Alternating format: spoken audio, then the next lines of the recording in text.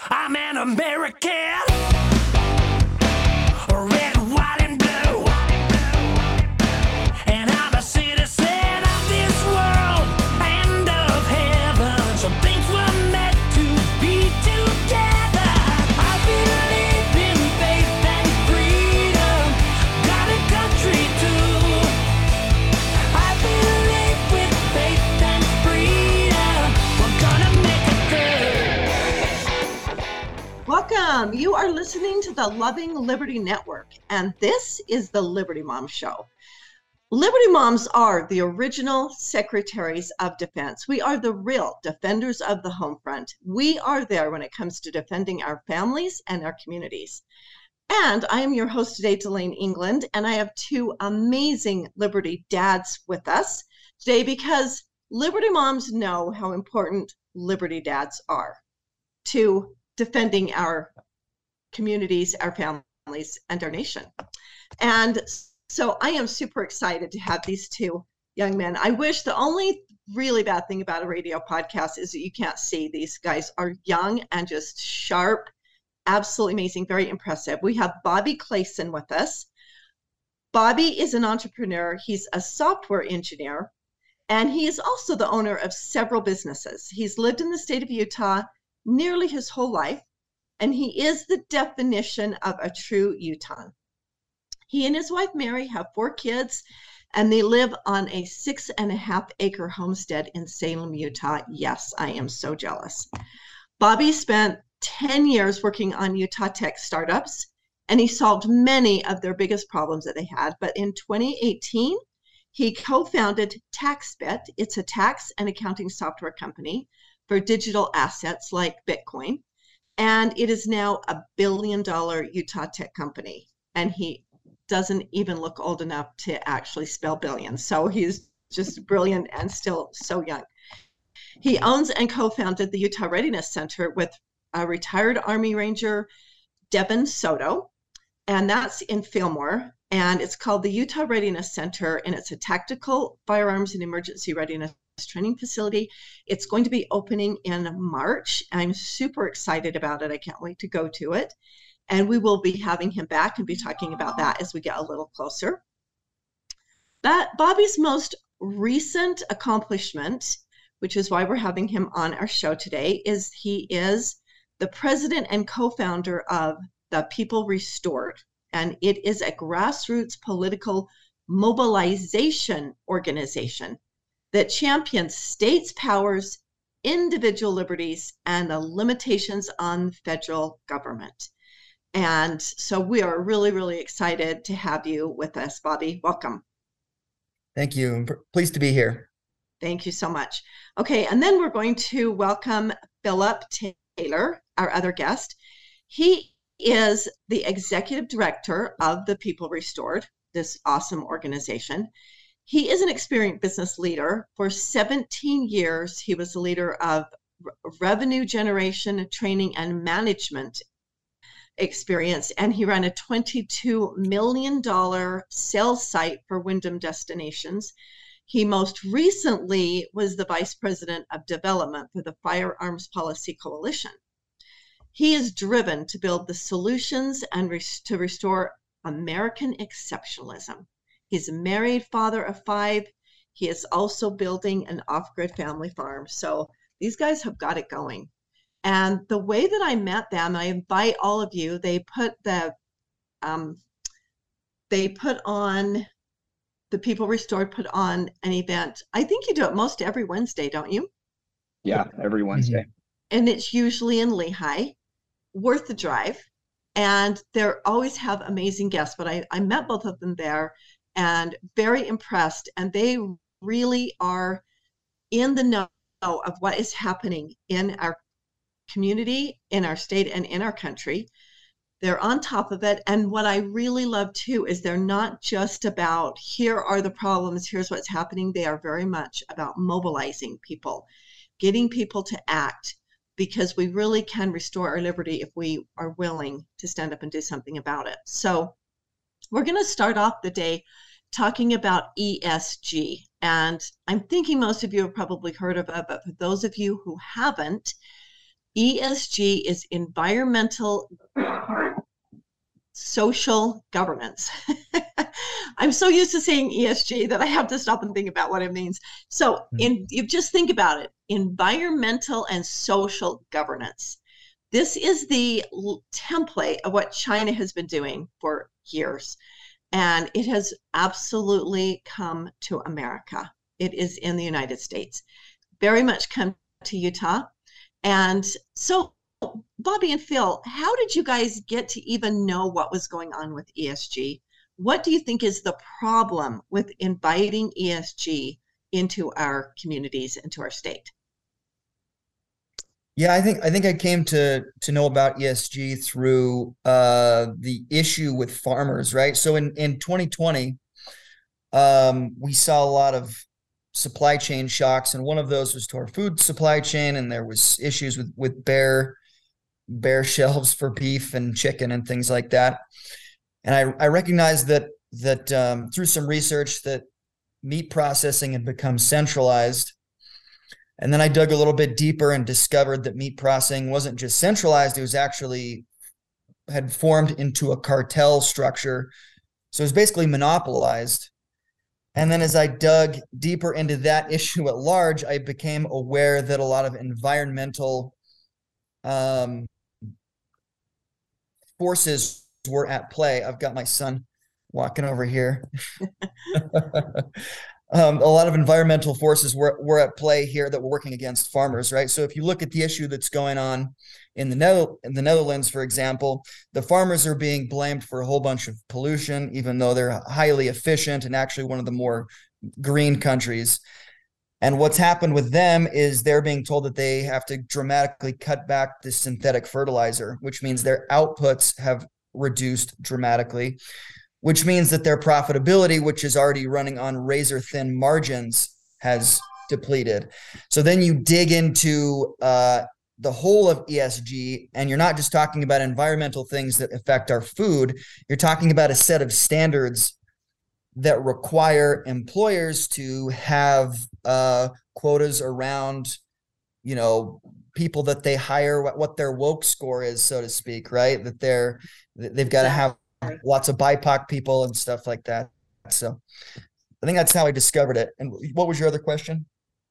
That is really fantastic. And then my thought is, how does it affect us here in Utah? How is it affecting us? Yeah, so it's just beginning to affect us here. One of the things, as someone who's been in the tech space for a long time, I can tell you that we all know that Silicon Valley is very liberal, woke going. And a lot of their money and businesses are flowing here because we have a lot of educated business people and software engineers. So we've got our own Silicon Slopes growing, and with that has come their money, and their money comes with values, their values specifically. An example of that was when I was working for a particular tech company that I won't mention. They were frustrated that we had only one BIPOC person and one woman, and they would not give us money unless we hired greater diversity.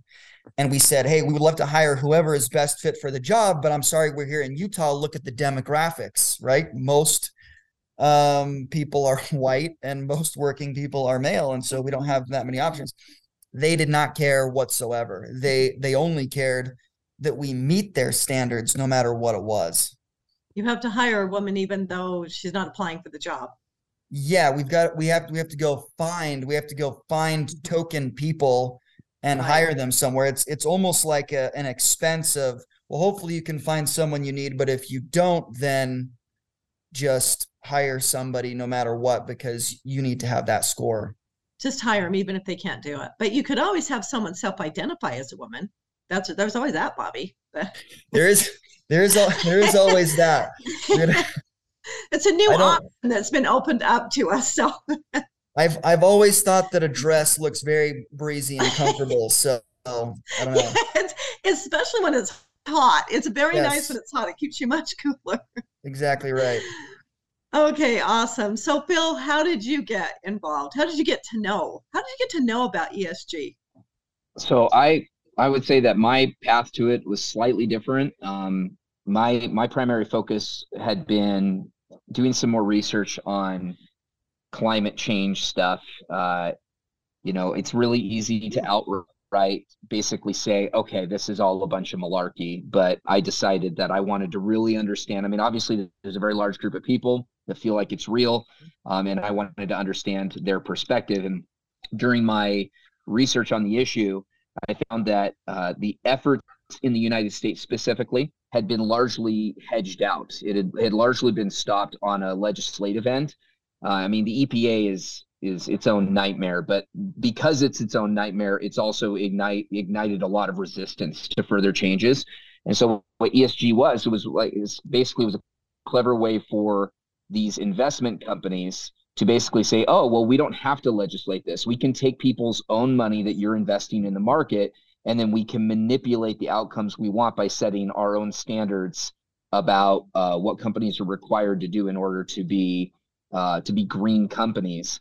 And it's very clever. Like they're being very clever about it. But the misnomer that I thought was my initial impression was that, oh, well, they're using their own investment money. They can do whatever they want. I don't care, but that's not true. They're actually using your money. If you have money in the market, if you have it in an investment firm, they're using your money to apply ideological positions that have nothing to do with the merits or success of a business from a purely economic standpoint. So it's actually kind of fraudulent to the investors themselves. And that was my introduction into ESG, was that they're looking at it from the investor standpoint and from how they're basically enforcing their climate change, global warming agenda through investment. Excellent. That is so well said. I just want to say to you, I'm so impressed at how brilliant and how you were able to recognize these things and see what was happening. Because to be honest with you, being really politically active, I go up on the Hill almost every one of the 45 days or 33 days that we're in session in the state of Utah.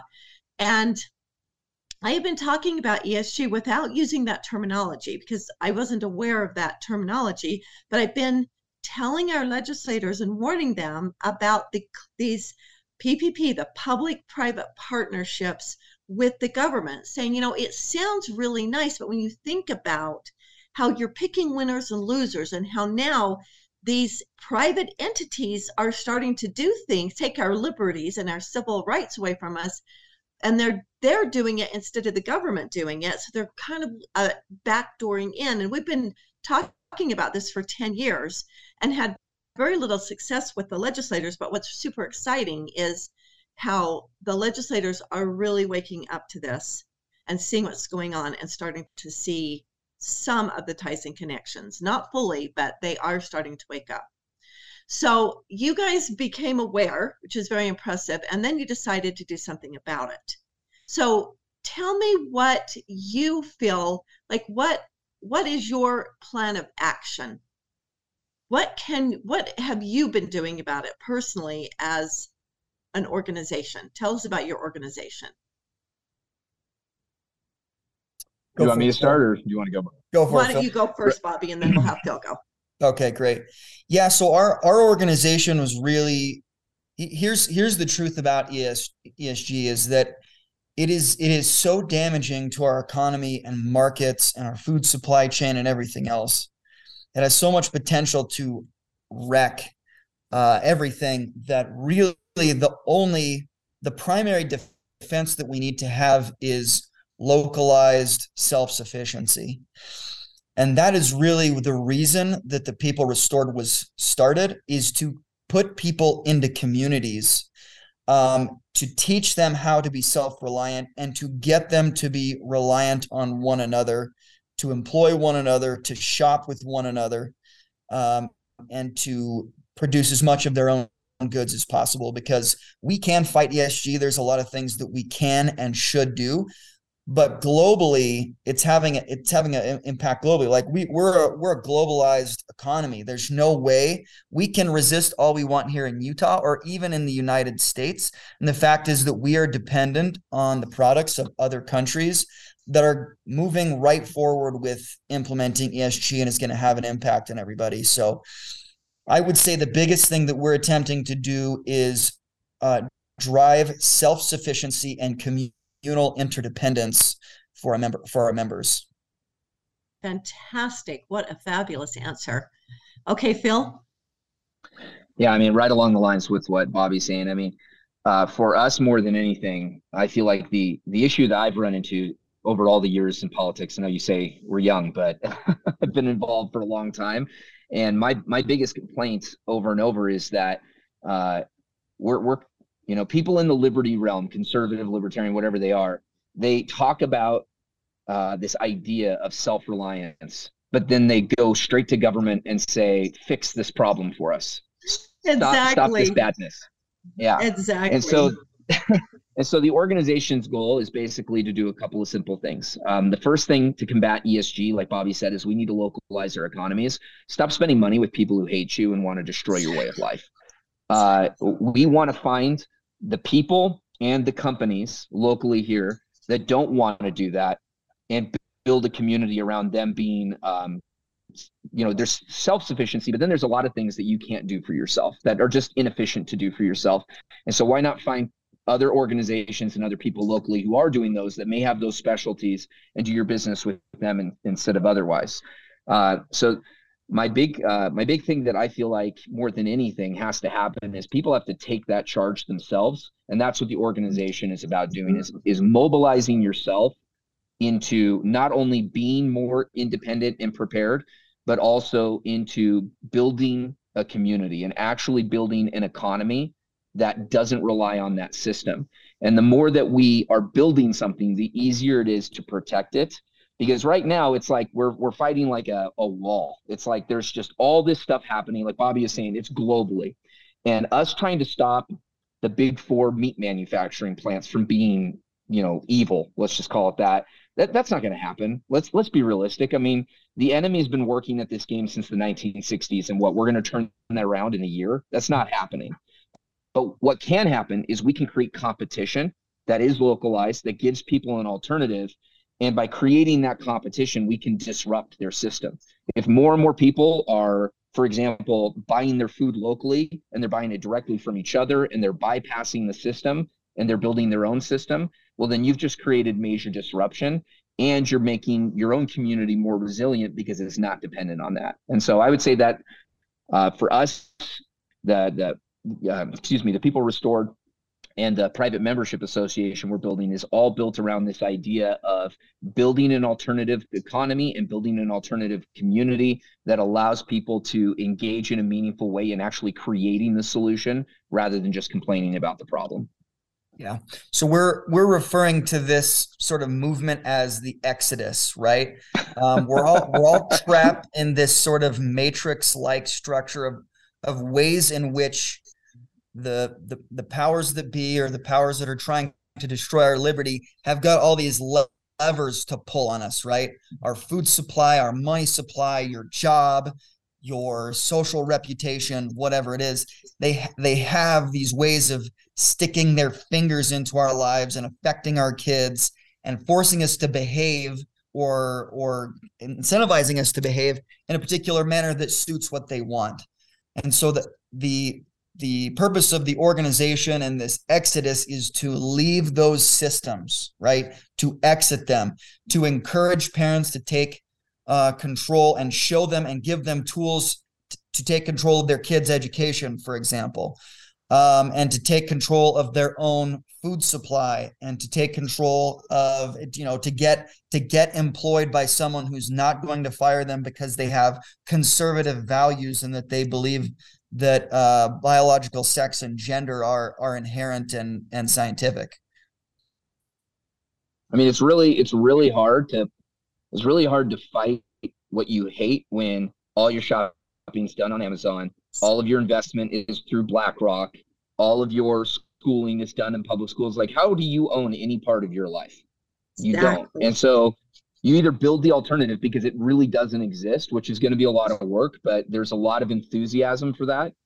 Either build the alternative so that way, piece by piece, you can walk away from it, or just keep complaining about it and hope that somehow your legislators are going to stop it, because they're not. You are so right. Legislators can't stop it because they don't really even understand what is really happening. And they feel up against, and you said it ever so well, like, we're not going to be able to stop this international drive and this international connection with public-private partnerships. There's no way we're going to stop this. But you asked a really great question, and I just want to drive this home. Why do we spend our money with companies and countries who hate us and want to destroy us? I just want to ask everyone to ask themselves, why are you doing that? Why do you keep supporting? Maybe it's because you don't know who you're supporting. Maybe you don't know what they're supporting. But it's like picking up something that you're going to buy at the grocery store that you're going to consume, put it into your body. You read the label because you want to know what it is you're going to eat. We kind of have to do that on a grander scale. We got to start reading the labels and see who we're doing business with, what they're really about. And it does take some education. And that's why I'm so glad you guys are here.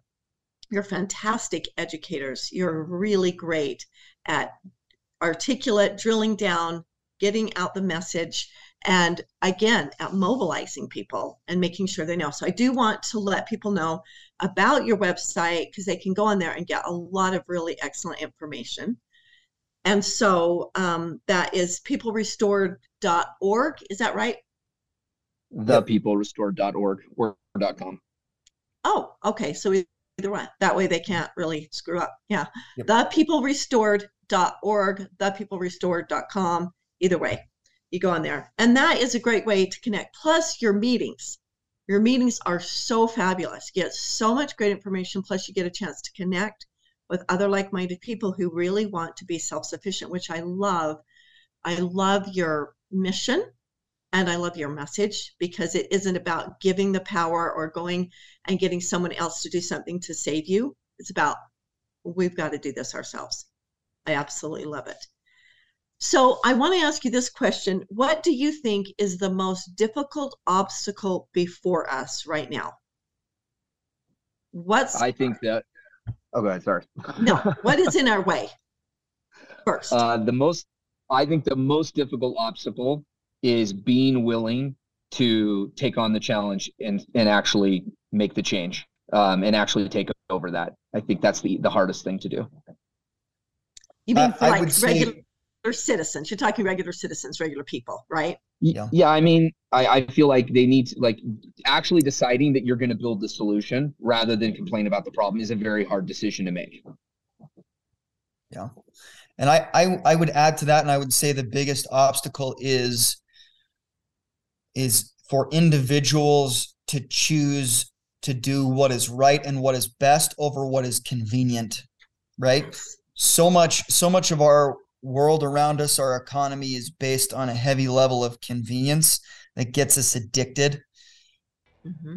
Really good example is the school system and homeschooling. It's like, it's really convenient to go drop your kids off, and it's a hard decision. It's not an easy decision. I'm not going to pretend it's easy at all to bring your kids home and figure out how to homeschool them and put them with other kids and curriculum, and what are you going to do? There's all that sort of questions. Fantastic. We are going to take a break, and we're going to be right back to finish our conversation. Thank you. Stay with us.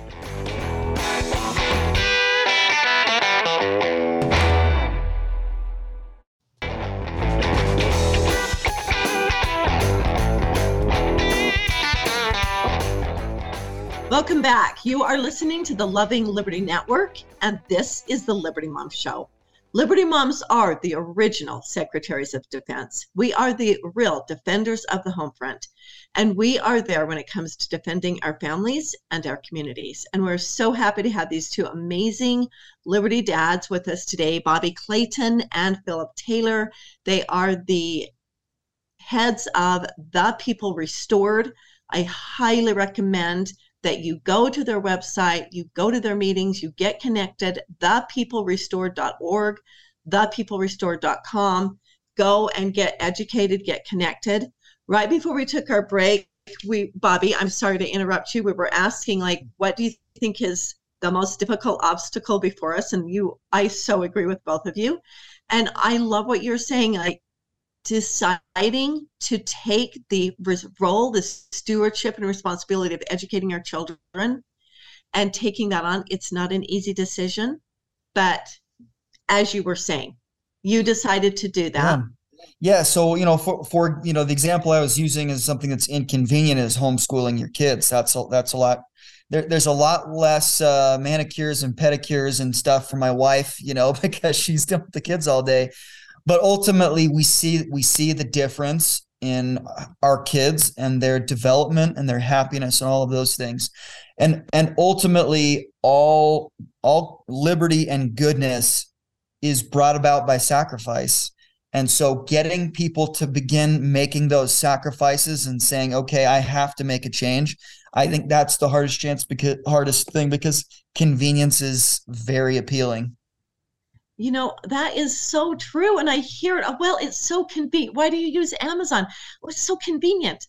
Like, do you realize that you are building the empire of someone who wants to take you down, who wants to destroy you? Why do you keep giving them? And it is at the expense of really a free enterprise system, at the expense of free, fair, and honest exchange with a moral compass. And I just want to say, as a mother of 6 children, who I did end up homeschooling my last 2, and you know what? I just want to put into the minds of moms that think it's a huge sacrifice and it's a huge thing to do. But you send your kids to school all day, then they come home, and then from 3 to 6, 7, 8, you spend your evening letting the system that you turned your children over to rule and control your entire family. And now you're doing homework, and now you're doing their agenda. You brought it into your home, and now they're running your home and your family because you've let them run your child all day. So I invite everyone, with no desire to be offensive, and I know I probably just was, but I don't mean to offend anybody. But honestly, one of the best things you could possibly do for your children, for your family, is to get your children out of public education. And not to say there aren't amazing public education teachers, but the system I don't believe that it's fixable. Get your kids out. There are so many issues. And I'm just telling you, the connection and the bonds that you create with your family and your children when you have them at home. And, homeschooling, would you not agree that you're done at noon or 1 if you want to be? And then your kids have so much more freedom, and so do you. And then you have your evenings to do what you want and to build your family. So it's kind of switching things. You definitely get done far faster than they do in public school.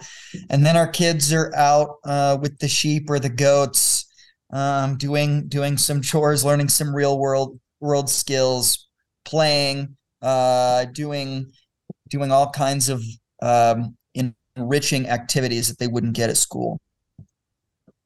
Fantastic. It's funny because I feel like so much of it, I mean, what you're talking about with the convenience, I feel like convenience is the addiction that we're all trying to unplug from. And I mean, it's one of those things where it's like, if you've used the TV as your babysitter long enough, then any parent who's done that, myself included, who's decided to unplug the TV effectively, and you see the response your kids have, there's that immediate thought in your mind of like, I shouldn't let this kid watch this stuff because this is just, they're a monster right now, And then we go back to it because it's convenient. It's like, well, this is just an easier solution. And I think, to the point Bobby was making earlier, I mean, even with like going back to ESG and all of that, I mean, you have to decide what's most important. And I believe, my fervent belief is that the 20th century was the century that Americans, generation by generation, surrendered the most precious things for convenience. And it's going to take some generation to decide that they're willing to shoulder the burden of fixing it. And if you don't do it, then your kids are going to have to do it. And if you've seen what's going on in the schools right now and you see what Gen Z is like, good luck. It's not going to get easier. It's only going to get harder. And I really feel strongly that if you want to push back against all of this stuff, you have to decide that you're the generation where the buck stops. where there's going to be radical change. You're going to be incredibly uncomfortable because you're going to have to do things and sacrifice conveniences in order to have that happen. And you just have to decide, is your family worth that? And most people on the surface would say, oh yeah, that's a really easy decision, but it's a really tough decision. Like, is it really worth it? And my argument would be absolutely, because I don't feel an ounce of regret on the radical shifts we've made so far. That is so thrilling. I just love it. And I could not agree with you more. And really, the real addiction is convenience. It is, well, this is fast. It's convenient. I can do it online. Oh, I can throw this in front of my kid and keep him quiet or keep him occupied. So it is a completely different mindset and a change. And it does require sacrifice, but I really believe that it is so worth it. It is so worth it. Nothing about liberty, freedom or liberty, because they are very different, but we are free to put ourselves in bondage. We are also free to be liberated from the bondage of this world. And I think that apathy and ignorance and the desire to have convenience are very intoxicating, and they really do put us in bondage. So what companies would you have us steer away from? You mentioned BlackRock. How do we know if our investments or what companies are tied to BlackRock? And I've noticed that BlackRock has started doing commercials on television saying what a great company they are and how they're there for the little guy. So a lot of people are going to think BlackRock is just right there for them. Yeah, they can't. They know that they're becoming a target, so they're trying to salvage it. Let's see. There's BlackRock. There's Main Street. What are the other two, Bobby? That are the investment firms? State Street. Yes, BlackRock, State Street, and Vanguard is another one. Vanguard, yes. So and those are, Vanguard and BlackRock are really easy because you can open up a Vanguard account and put your money in index fund and get pretty stable, low risk return with them, historically speaking, at least. And so I think someone really should create a master list somewhere that you can go and look. You kind of just have to pay attention. I look at Coca-Cola, for example. I love Coke, and I've been weaning myself off of their products because, well, they had some, lady show up and talk about how whiteness is evil. And so I go, okay, well, I'm not going to purchase this product if your company is telling me that I was born evil because I'm a white European descent. So sorry. Yeah, I don't know if I have any, do you have any resources, Phil, where people can go look it up? It's just something I've kind of accrued over time. Yeah, I mean, that's something we're working on, to be honest with you, is putting together something of a master list. I mean, here's the way I look at it. And this is really kind of the more challenging thing. And that is you can go through and find everything that everybody's doing that's wrong. I mean, it's almost overwhelming. Like if you get on social media and you're politically connected on social media, that's basically what the black hole you get sucked into. What I would suggest instead is if you can't find it, then create it, but putting the time out to say, I want to do X, whether that's investing, whether that's grocery shopping, whatever it is, finding a company that shares your values. I mean, that's really what our organization is all about, is finding those people, because it's really it's kind of like going on a diet. If your diet or you're trying to make a change is just all removal of bad things, you're probably not going to last very long. You have to make deliberate choices to add specific good things in. Otherwise, the vacuum just puts it right back in its place. So I would strongly suggest, if you're looking at investing, then you need to take the time to research what somebody does with your money when they invest your money, and how do they decide what they're going to do with it. If you're going to have an online retailer like Amazon, take the time to say, where is this person taking the profits and what are they investing in? It's like Coca-Cola. It's like, yeah, there is literally no negative thing in Bobby's life by not buying Coke products. There's literally nothing healthy about anything they sell. Even their Dasani water is bad for you. It's like, I don't even know how they made water bad, but they did, So it's like, it's acknowledging that, yeah, you're going to have to make those choices, but taking the time to do that. And then that's one of the great things about the community is meeting other people who are also taking that time makes it easier, because someone can immediately go, oh, Coca-Cola is like woke as heck. And you go, really? I didn't know that. And you can get involved. So that's my suggestion, is find good replacements. And then it makes it easy to not look for all the bad. All you have to do is find someone who's doing the good and then decide that's where I want to put my money. Yep. So one thing that Phil mentioned is the creating of our own sort of master list. And more than creating a master list of who's bad, our objective is to create the master list of who is good. So I love it. To talk about one of the things that we're doing, Phil mentioned this a little bit. We're launching a PMA, or a private membership association. You can go Google what that is exactly, but basically the point of it is to have members join and pay dues and get a series of huge benefits. And one of those is we're going to go start identifying all the companies in Utah that are not woke, at least, or at least politically neutral, right? Mm-hmm. So that they're not trying to force their values down everyone's throat through their business, and they're not going to comply with ESG. We're going to create that. We're going to have them join and provide discounts and benefits to our members, so that way you can go and shop at places that you're giving money to people that actually support you and don't hate you. And we're going to be launching that early next year.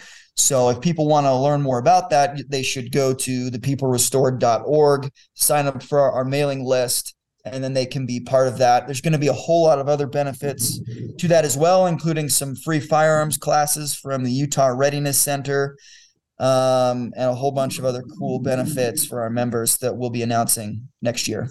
Yeah. Fantastic. And ultimately one of the benefits will be a professional network too. So the whole idea is we taking care of our own, so to speak.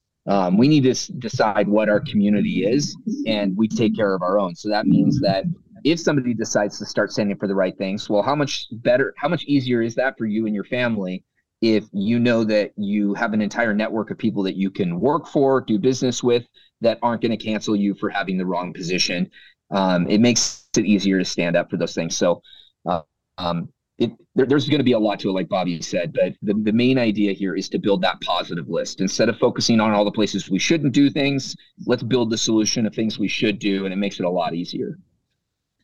And it's so principled. You are really talking about the law of the void. So as soon as you remove something else will come in and fill it. And I love your principle is that go find positive, good things, fill with that, and that will in itself eliminate and remove those negative companies or those companies.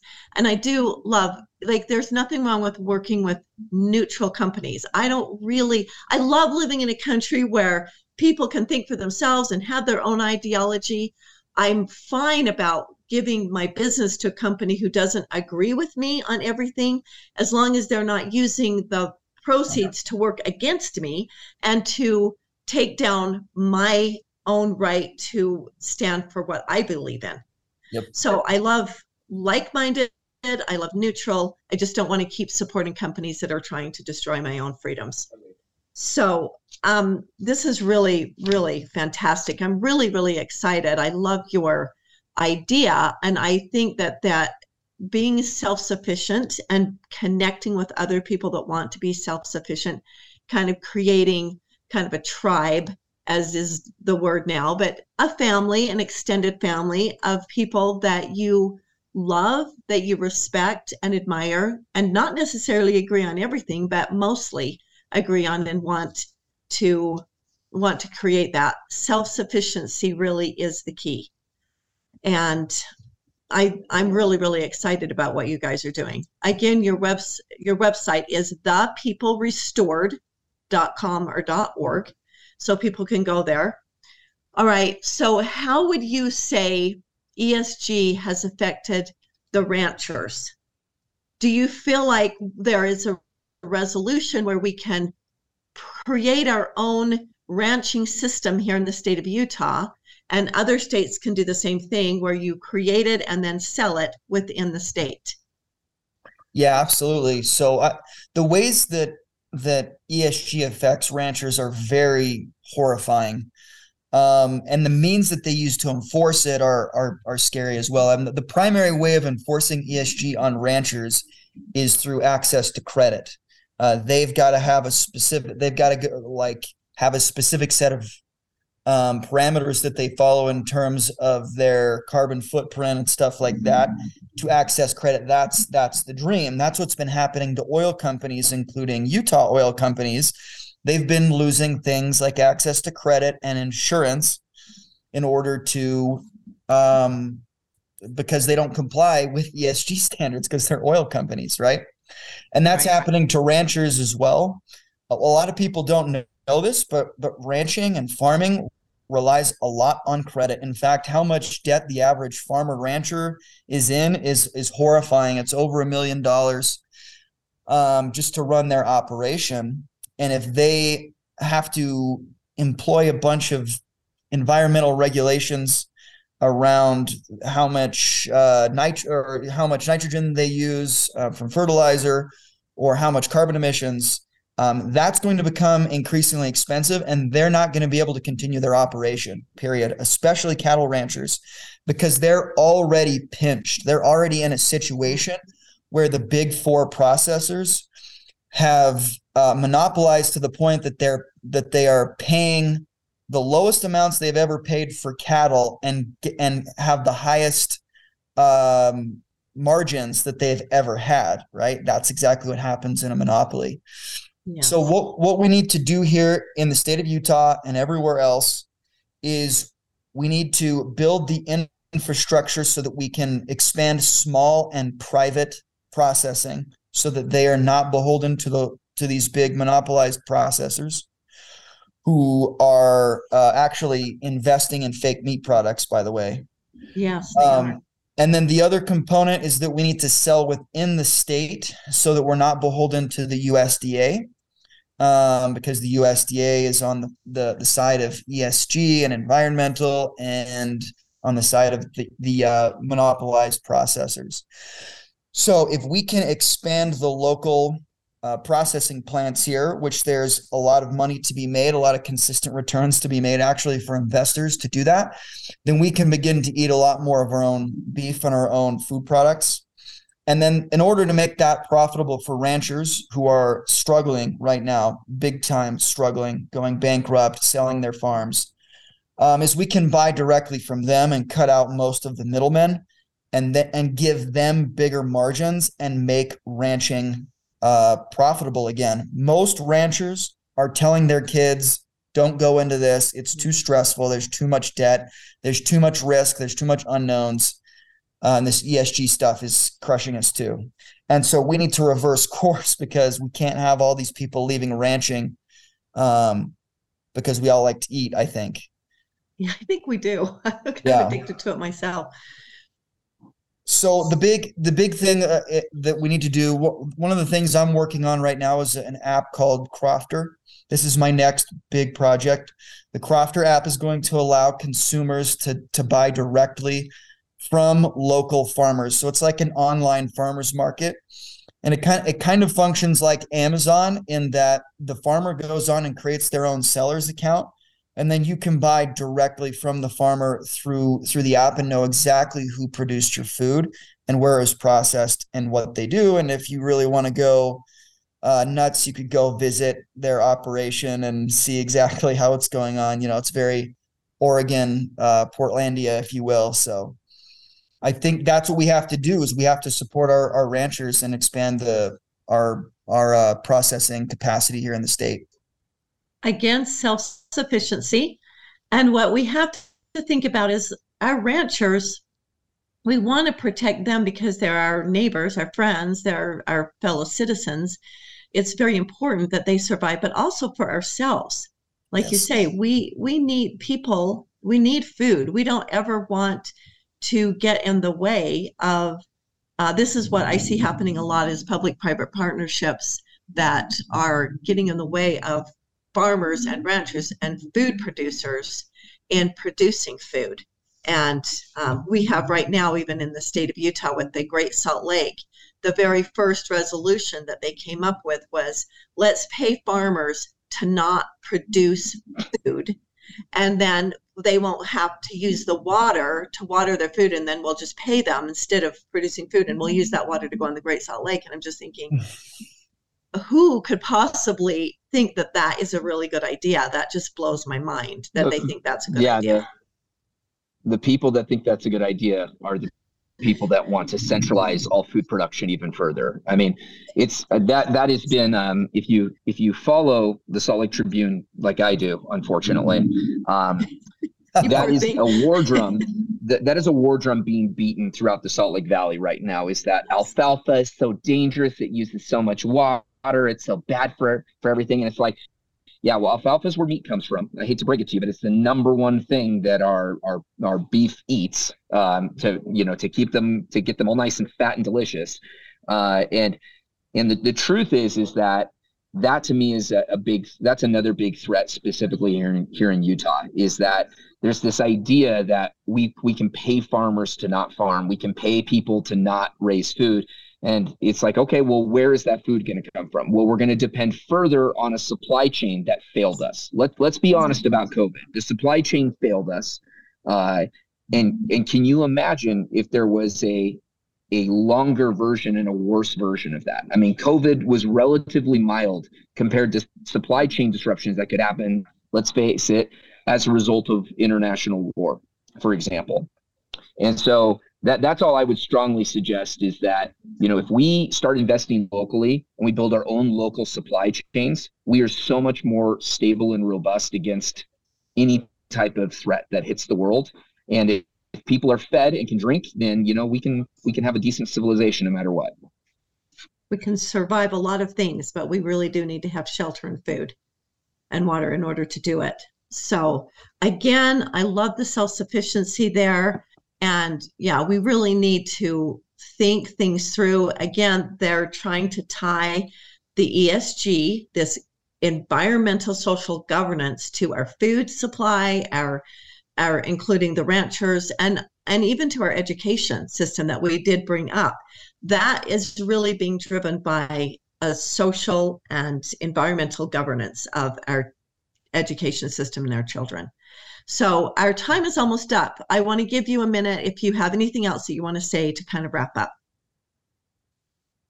Yeah, so I think the biggest thing is that everyone needs to realize that going on Twitter, going on YouTube, going on any social media platform, or sitting around with friends, or going to events where people talk and commiserate is mostly a waste of time. And at worst, it's actually demoralizing and causes people to give up. So what I'm going to say is, stop doing that. It's great to be informed, but you've got to show up and decide you're going to do something. The easiest thing you can do is drive your own self-sufficiency, because we need collective action to solve the problem, but you can help your family's specific needs by becoming more self-sufficient and less controllable by those who are trying to destroy our freedoms. So you should start there. Start with your own household.